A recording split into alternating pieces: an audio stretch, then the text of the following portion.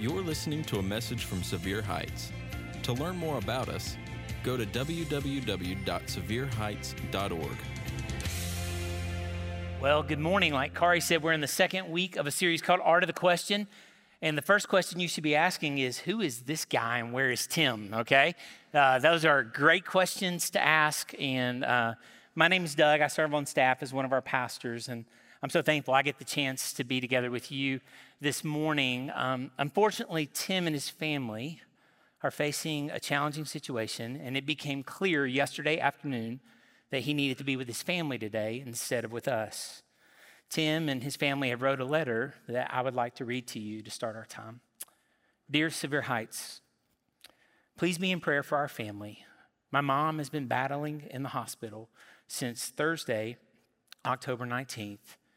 She has a lung disease which for several years has existed, and she recently developed pneumonia. Waiting is so difficult. I know many of you know this too well. Our family is in the middle of waiting, and we're holding on to hope. Here's what I know about waiting. Waiting isn't something we have to do until we get what we want. Waiting isn't an excuse to face reality, and waiting doesn't shirk responsibility. Waiting is the process of becoming who God wants us to be. Waiting is the painful act of clinging to God. Simply put, waiting is the hardest dimension of hope. But we know God comforts us in all our troubles so that we can comfort others. When you are troubled, we will be able to give you the same comfort God has given us. For the more we suffer for Christ, the more God will shower us with his comfort through Christ. Even when we are weighed down with troubles, it is for your comfort and salvation. For when we ourselves are comforted, we will certainly comfort you. And then you can patiently endure the same things we suffer. We are confident that as you share in our sufferings, you will also share in the comfort God gives us. Thank you for loving us. Thank you for praying for us. We love you, and we know how much you love our family and my mom. Because of your love, it never feels right to say this. And I'm sorry that we don't know how to say it with more sensitivity, but we know many of you would like to visit mom in the hospital. But instead of coming to the hospital, we ask that you would simply please pray. Tim, Jenny, Elin, and Silas. Can we honor our pastor's family's wishes and pause and pray together right now for his mother?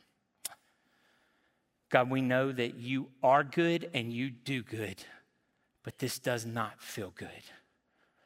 Father, we know no one in this world loves Miss Paula more than you do. You have loved her from eternity past. You will love her for eternity in the future. But right now on this earth, in this moment, there is a room full of people. There is a lifetime of people who deeply love her and right now are scared and sad. God, we pray that you would do what only you can do in a way that only you can do it. So when it's all done, only you get the glory. God, we thank you so much for the doctors, the nurses, the medicine, and the hospital she's in right now. They are gifts from your hand. But God, you are in control. So we don't place our trust in those things, but we are thankful for them. We place our trust in you and you alone right now, Jesus. God, we just pray for Brother Holly, that you'd fill him with a peace that passes all understanding. We pray for the entire Miller family, that they would rest in you and lean into each other right now. God, we'd ask that you do this in your name and your name alone, Jesus. Amen. Well, I'm not certain how to move from that moment to our sermon, but I know Tim really well, and I know that if he was here, he'd want to make sure that we spend the rest of our time together looking at and learning from Jesus. So this morning, we're going to look at a particular question that Jesus asked some of his best friends in Matthew chapter 16. So if you have a Bible, you can turn it on, open it up, go to Matthew 16, and while you do that, let me tell you a little bit of the story about how I ended up right here in front of you this morning. My family and I went out yesterday evening. We were going to go over to West Knoxville, have a dinner, do a little bit of shopping, and we were on Pellissippi at Westland Drive, and Tim called. And he said, Doug, I'm so sorry. I don't know what to say, but I need you to speak in the morning. And I said, absolutely, of course. I hung the phone up. And in that moment, I experienced something that pastors call Saturday night fever, okay? I felt fine. I picked the phone up, and then I was really sweaty, thought I was going to throw up and might pass out, all right? Once those feelings passed, I did what you hope your pastor would do, and I prayed. And I said, God, I don't know what to say. I don't know what to speak about. I don't know what you want me to do in the morning for your people, for your glory, and for their good. But if you show me what to do, I'll do it. By the time we made it to Dick's Sporting Goods, I called the worship team. I said, hey, I'm going to be in the morning. I'm going to teach Matthew 16, the one question Jesus asked his disciples. That's all I knew. I said, I don't know the points. I don't know what, but I know that question is what we're going to talk about today. And that is sort of how we got here. And what I'd like to do is start with having you reflect on a time when you answered a question or a series of questions that have impacted your life. It might have been a singular question. It could be this: will you marry me? And your answer to that question fundamentally changed everything you knew about life. But more than likely, if you haven't had that experience yet, you have had the experience of sitting down and taking a test that impacted your future.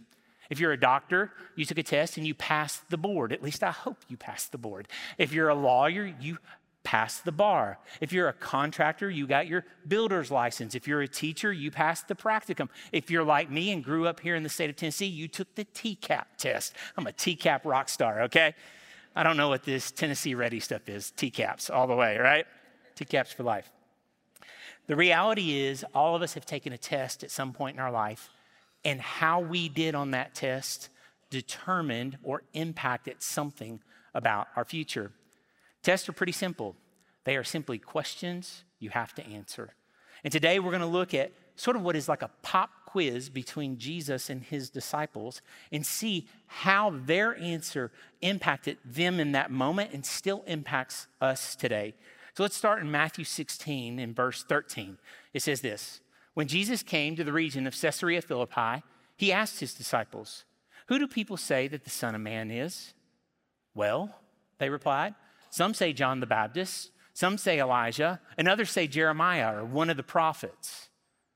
And then he asked them, "But who do you say I am?" And Simon Peter answered, "You are the Messiah, the Son of the living God." And Jesus replied, "You are blessed, Simon, son of John, because my Father in heaven has revealed this to you. You did not learn this from any human beings." Well, this is a simple text, but there's actually a lot going on. And I think if we understand the context, sort of the situational, we have some situational awareness around what it was like when Jesus asked his disciples this question, it might actually help us understand and imagine the situation better.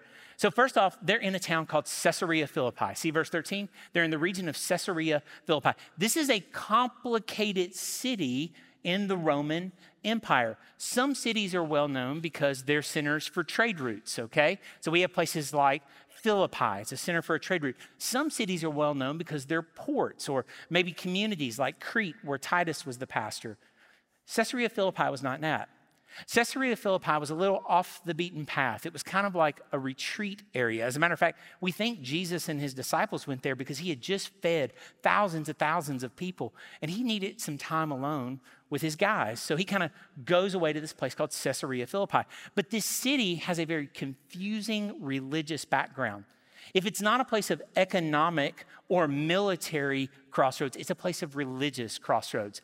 What the city was known for is a particular cave that still exists today. You can go to Google, you can look at it, you can go there and see it at some point. It's called the Cave of Pan.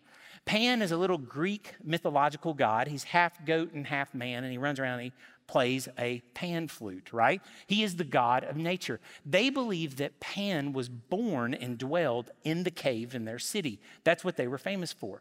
In addition to that, it's called Caesarea Philippi. Guess who that's named after? Augustus Caesar, the ruler of the Roman Empire. And they built this huge temple where you could go and worship Caesar. So in this town, you have a center for Greek mythology and worship. You have a center for Roman religion and worship. In addition, in the Old Testament, this community was known as a center of worship for a god named Baal. Baal was sort of the antithesis of Israel. He was the one that Israel kept going and worshiping, the god of the Canaanites, and he used to get them in so much trouble. And this was an epicenter of where people used to worship Baal. In addition to that, if you went there, there were tons of idols all over the ground. Little stone idols, probably about the size of this water bottle, and they just littered the floor. They were around the cave, they were on the city, because they were so concerned. Maybe there was a god they didn't know about. So they prayed to the god of weather or fertility or name any other thing. So basically, this is a city with a very complicated background. Can I say it this way? This is a messy city filled with messy people. And this is a messy question asked to some messy guys. I need you to remember that when Jesus asked this question to his disciples, they didn't have it any more together than you and I do. As a matter of fact, right before this moment, they just had to have Jesus sit down with them. He goes, do you still not get it? I mean, how many times have I fed thousands of people and you don't understand that bread is so much more than bread? So if you go, man, I really don't understand the Bible that well, they didn't either, and they were walking around with Jesus. So this setting is a messy city filled with messy people, and this is a messy question asked to some messy guys. So Jesus asked them in verse 14, he says, who do people say I am? And they say, well, some say John the Baptist. Now, the reason they say John the Baptist, John had just been in prison and executed, and Jesus had so much power and influence, it was thought by some of the Roman leaders, man, is John come back from the grave? Or maybe we killed the wrong person, because whoever this is, we thought John was powerful and had influence, but this Jesus, he has even more. So some people thought, well, maybe you're John the Baptist. Some people say you're Elijah, because you're this like great prophet who's coming and making clear who God is and what it's like. Or maybe one of the other prophets like Jeremiah, or someone else in the Old Testament, because you're telling us that we need to get right with God in our life. And Jesus takes their answer and he presses in just a little bit harder. It's like a bruise, and he wants to see how deep it goes, so he pushes. And in verse 15, it says, then he asked them, but who do you say I am? And you have to realize, in this setting, I want you to picture this moment. Here's Jesus. His 12 disciples are in front of him. And on this side, there's a cave where Pan dwelled. And on this side, there's a temple where you can go worship Caesar. And all in front of you are remnants of altars and stone idols. And he goes, wow, this world has a lot of options about what you commit your life to, about what you're going to choose to serve, about what you're going to give control of yourself to. Who do you say I am? And it's in that moment when he asks his 12 friends, one speaks up. It's a plural question, and we get a singular answer. What we see is that Peter jumps to answer in front of the other men. You know, I don't know if you remember taking too many one-question tests in your life. They're very intimidating. I had one my sophomore year of college. I was in World Civilizations 2, 1500 to the present. I had Dr. Ruff. I remember that because rough is tough. That's what we used to say all the time. All right. And I remember we were getting ready for the final exam in the class, and a lot of our grade wrote on it. And we had to use those blue books, you know, for those of you who remember that, we had the blue books, and you had to have the number 2 pencil and write. And Dr. Ruff said, okay, the final exam is next week. I'm going to come into class to get you started. When I walk out, you have 2 hours. If you're not still writing when I walk in at the end of that 2 hours, you fail automatically. And I was like, ooh, okay, right? And he goes to walk out. And I said, hey, Dr. Ruff, before you walk out, can I ask a question? He goes, yeah. I said, what's the question? Like, what are we writing about? And he looked and he goes, Mr. Adams, if you don't know what the question is, you've already failed the test. And I said, I know what it is, but Bill, like, you know. He walks out and I said, what is the question? The question was this: tell me everything that happened in human history from 1500 to present. Go, you have 2 hours. And he graded you comprehensively on how you could structure your thoughts and hit the high points, okay? That's an intimidating test. That's nothing compared to this. Jesus looks and he says, hey, 12, hey, class, hey, guys, hey, friends, you've been with me for years. You got all these options. Who do you say I am? And I love the fact that Peter jumps to answer, because here's the thing. How we answer this question defines everything about us. How we answer this question defines everything about us. You might say, this is the most important question with the most important answer in life. Simon Peter answers, you are the Messiah. You are the Christ. You are the one we've been waiting for. Since the beginning of time, when Adam and Eve first ate of the fruit and experienced separation from our Father, and we couldn't be right in the presence of God, and we had to have a way to be made right because God was not okay with us not being okay, so he made a way for us to be right with him. Since that moment, we've been waiting for one to come who could make us right with our Father, and it's you, Jesus. And opposed to all these little stone idols, you are a son of the living God. The word there is Jehovah. You are the one true King, Savior, and Lord we've been waiting on. Man, that's the Peter we love. You get the other 11 sitting there going, I was going to say that, you know. But Peter's the one that jumps right to the page. You know, when you think about this, I'm so thankful the passage doesn't end right there. Because what could have happened in that moment is Jesus could have went, okay. But he doesn't do that. He doesn't just say, interesting. Have you ever had one of those tests that you turn in? And as soon as you turn it in, you think, I killed it. I crushed it. By the time you get back to your dorm or your car or wherever, you think, I need to drop out of school and go work on one of those fishing boats in Alaska. Like I blew it. This is awful. And it's the worst to sit. I'll never forget, I struggle with algebra because look, letters don't have anything to do with numbers and math. It's not biblical. It's not right. Okay. And here's the thing. I went to my college algebra professor, and it was the last math class I needed to graduate. And I said, hey, I really enjoyed our time in class, but if I get a 70, we'll never see each other again. That's all I need is a 70, okay? And I don't know what grade I got, but I passed it, and I have a degree, and they can't take it from me. I am so grateful Jesus grades the test right there. Who do you say I am? You are the Christ, Son of the living God. And look what Jesus says. Jesus replied, you are blessed. In seminary, they teach you a little bit of Greek and a little bit of Hebrew. I'm a little rusty on my Hebrew, but I think that what Jesus is saying when he says you are blessed is this. Attaboy. There you go, Peter. Good job. You nailed it. You crushed it. Way to go. You are blessed. Simon, son of John, because my Father in heaven revealed this to you. You didn't learn this from any human beings. Why was Peter blessed? Can I tell you why Peter blessed? Because true blessedness comes from the creator of your soul revealing to your soul who he truly is. True blessedness isn't your house. It's not your wealth. It's not your health. It's not your mind. True blessedness is your soul knowing your creator because your creator revealed it to your soul. And Jesus is saying, hey, Peter, you might lose everything else in your life, but no one can ever take that from you.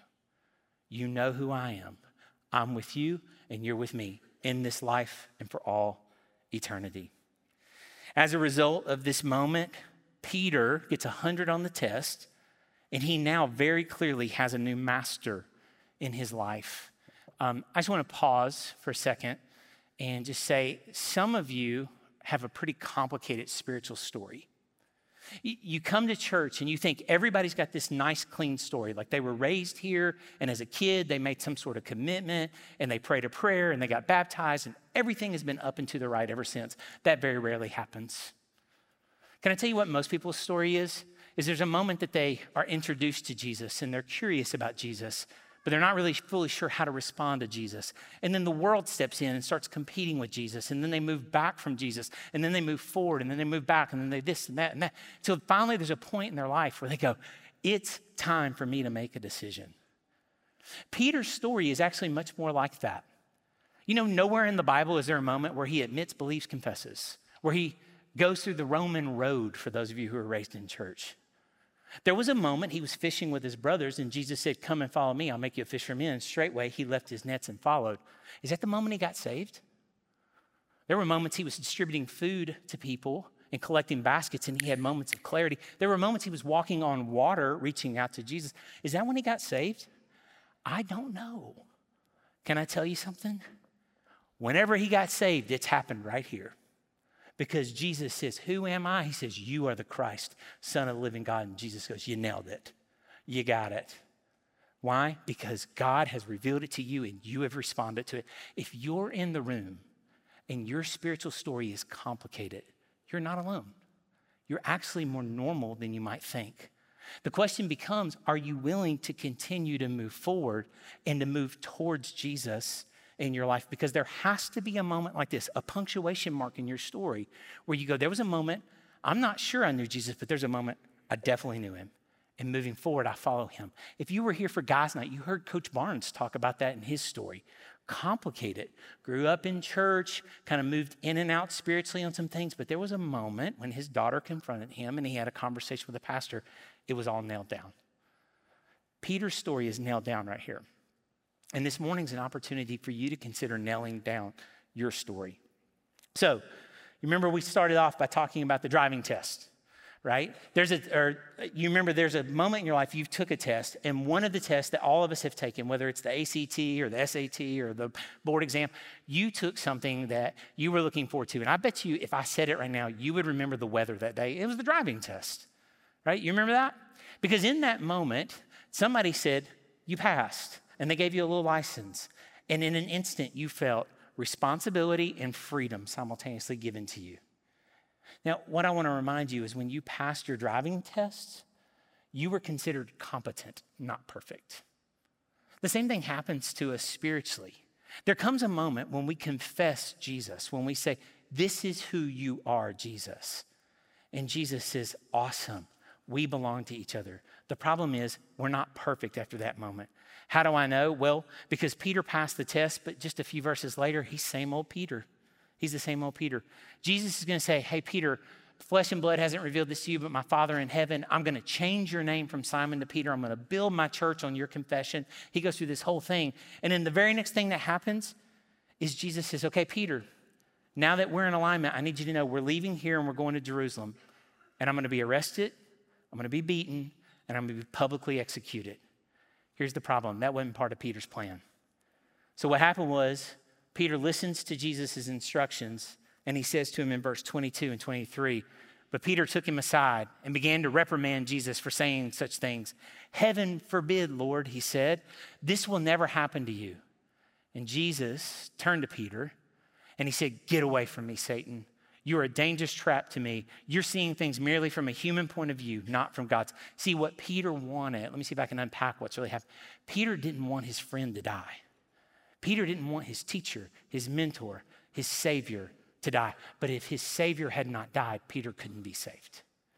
And Jesus is saying, hey, you have earthly things in mind. You don't want to go through grief and loss on this earth. But if you don't experience on this earth, you'll miss it for eternity. What I'm doing is necessary. It's God's plan for salvation.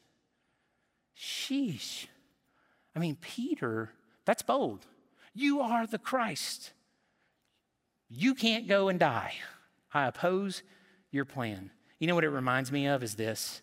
Before Jesus, we were a mess. Before Jesus, we were a mess. Guess what? We're still a mess. You're still a mess. I'm still a mess. We are limping forward with something very important in our life. It's called grace. And here's the truth. As a follower of Jesus, we never graduate from grace. Peter didn't graduate. Tim didn't graduate. You don't graduate. I don't graduate. So as we look at this, you might be thinking, man, that story about Peter is powerful. I had a real clarifying moment. The problem is, since then, everything's become very blurry. And I think I have messed up my life in such a way that it's really non-fixable. And I'm messed up in a way that no one else is messed up. So I actually believe everything you're talking about right now is true. I believe that really happened for Peter. But here's the problem. It can't happen for me. That is a lie.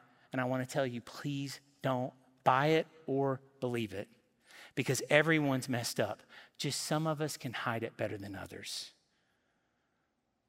Look, you may be thinking to yourself, Peter blew it. And if I were Jesus, I would put a little space between me and Peter, because that's what I would do as a human. You disappoint me, I create space from you and I. But Jesus does the exact opposite. Why? Because of his grace, he never gives up on us. Jesus never gives up on us. What's the proof? The very next chapter, verse 1, is this. After 6 days, Jesus took with him who? Peter. The very next day, 6 days later, the very next thing we read in the Bible, after Peter said, "You're the Christ," and then Jesus said, "Get behind me, Satan," blew it, screwed up, missed the mark, totally, not even on paper, missed the target completely. Jesus says, "Hey, I want you to see something important." 6 days later, it says he took Peter, and who else did he take? He took James and John, his brother, and he led them up a mountain to a moment called the Transfiguration. It's maybe the most important moment in the New Testament. It's the few moments on this earth when Jesus became here what he will be for eternity, and Peter got to see it. And his name's mentioned first. You know why? Because the author wants to make sure you see no matter what you've done, you can't outdo God's grace. No matter how bad you think you've blown it, Jesus can cover it. So, what is grace? Well, grace is something that you experience for the first time when you confess Jesus. And it's something you experience 1,000,000 times after that. You see, it's the same grace that God used to save you that he uses to keep you. For those of you who I had the privilege of being around, you may have heard me say it this way in the past. We are saved by grace. We are kept by grace. So we need to be people who give grace. So what do you do with this? Like, so what? Now what? My goal isn't that you leave here and go back home or to dinner and you say, well, I never knew there was a cave dedicated to Pan, and I never knew that Caesarea Philippi had this really mixed up religious views there. I didn't know all that. That's not the point. That's not the point. The point of the text is that you can answer 2 questions. And here's the first one. Have you had this moment? Have you had this moment when Jesus said, "Who do you say I am?" And you've responded? We all have to have had that moment in our life. And here's what I'm guessing. I'm guessing you're not choosing between Jesus and some little goat man god called Pan. And you probably don't have some sort of stone idol in your pocket right now. You're struggling to choose between it and Jesus. You're probably just like me. The thing you're struggling to choose is between Jesus and the person who looks back at you in the mirror. Between his ways or your ways in your life. And can I tell you, what you have to do is you have to have a moment where you say, I trust in you and you alone, Jesus. And when you see that, I want to point out something very important about this question. This is actually less of a question and much more of an invitation. Jesus is actually saying, who do you say? Choose me, because I already want you. That's why I asked you the question. So if you're in the room right now and you feel this intensity in your soul of like, man, I feel like that's coming right at me. That question is meant for me. It's because Jesus has already decided he wants you. And he's asking you, do you want him? It's actually not a question. It's an invitation. Some of us need to make that decision. At the end of our service, at the end of our time together, we'll have some people in this room to my left. We'd love to talk to you. Talk to one of our staff in the hallway. We'd love to help you nail that down. Look, you may be thinking, but I've blown it. Peter blew it. Jesus covered it. If he did it for him, he'll do it for you. Here's the second question that I need you to think about and go home with. Not only have you had this moment, but are you letting Jesus be your master? The fight in your life might not be because it's Jesus or not Jesus. It might be because it's Jesus or something else that's trying to wrestle away control. Have you ever had a moment when you said, Jesus, I want you to be my Savior, but here's the deal. I kind of like being my own Lord, because he's not interested in that. Jesus doesn't share you with you. Jesus wants all of you. He died for all of you. He died to make you completely his and him completely yours. The thing that's at risk and that's at balance of the question of, is Jesus your master, is this: do you trust him? Let me give you some examples of what I mean. Are you willing to trust Jesus when your religious beliefs come in conflict with your relational beliefs? Do you trust Jesus when following in his path means you can't stay with your plan? Do you follow Jesus when he says, I need you to lay down your desires because they're not matching my design for your life? Do you trust him? In this moment, those are the two questions I want to leave you with. Have you had the moment? And do you trust him? Because how you answer those questions will shape not just the rest of your day, the rest of your week, it'll shape the rest of your life and your eternity. Let's pray. God, we love you. We thank you for loving us. God, we thank you for the example of how much you love Peter, even when he had such a disastrous moment in his life. Thank you that your grace is deeper than all the sin. Lord, if there's anyone that needs that moment, would they just move today and respond to you? God, for those of us who we've had that moment, but the problem is our plan and your path are coming in conflict. Your design and my desire are not cooperating. God, would you give us the courage and the willingness to step away from ourselves and to step towards you right now. God, we love you, and we'd ask that you do this in your name, Jesus. Amen.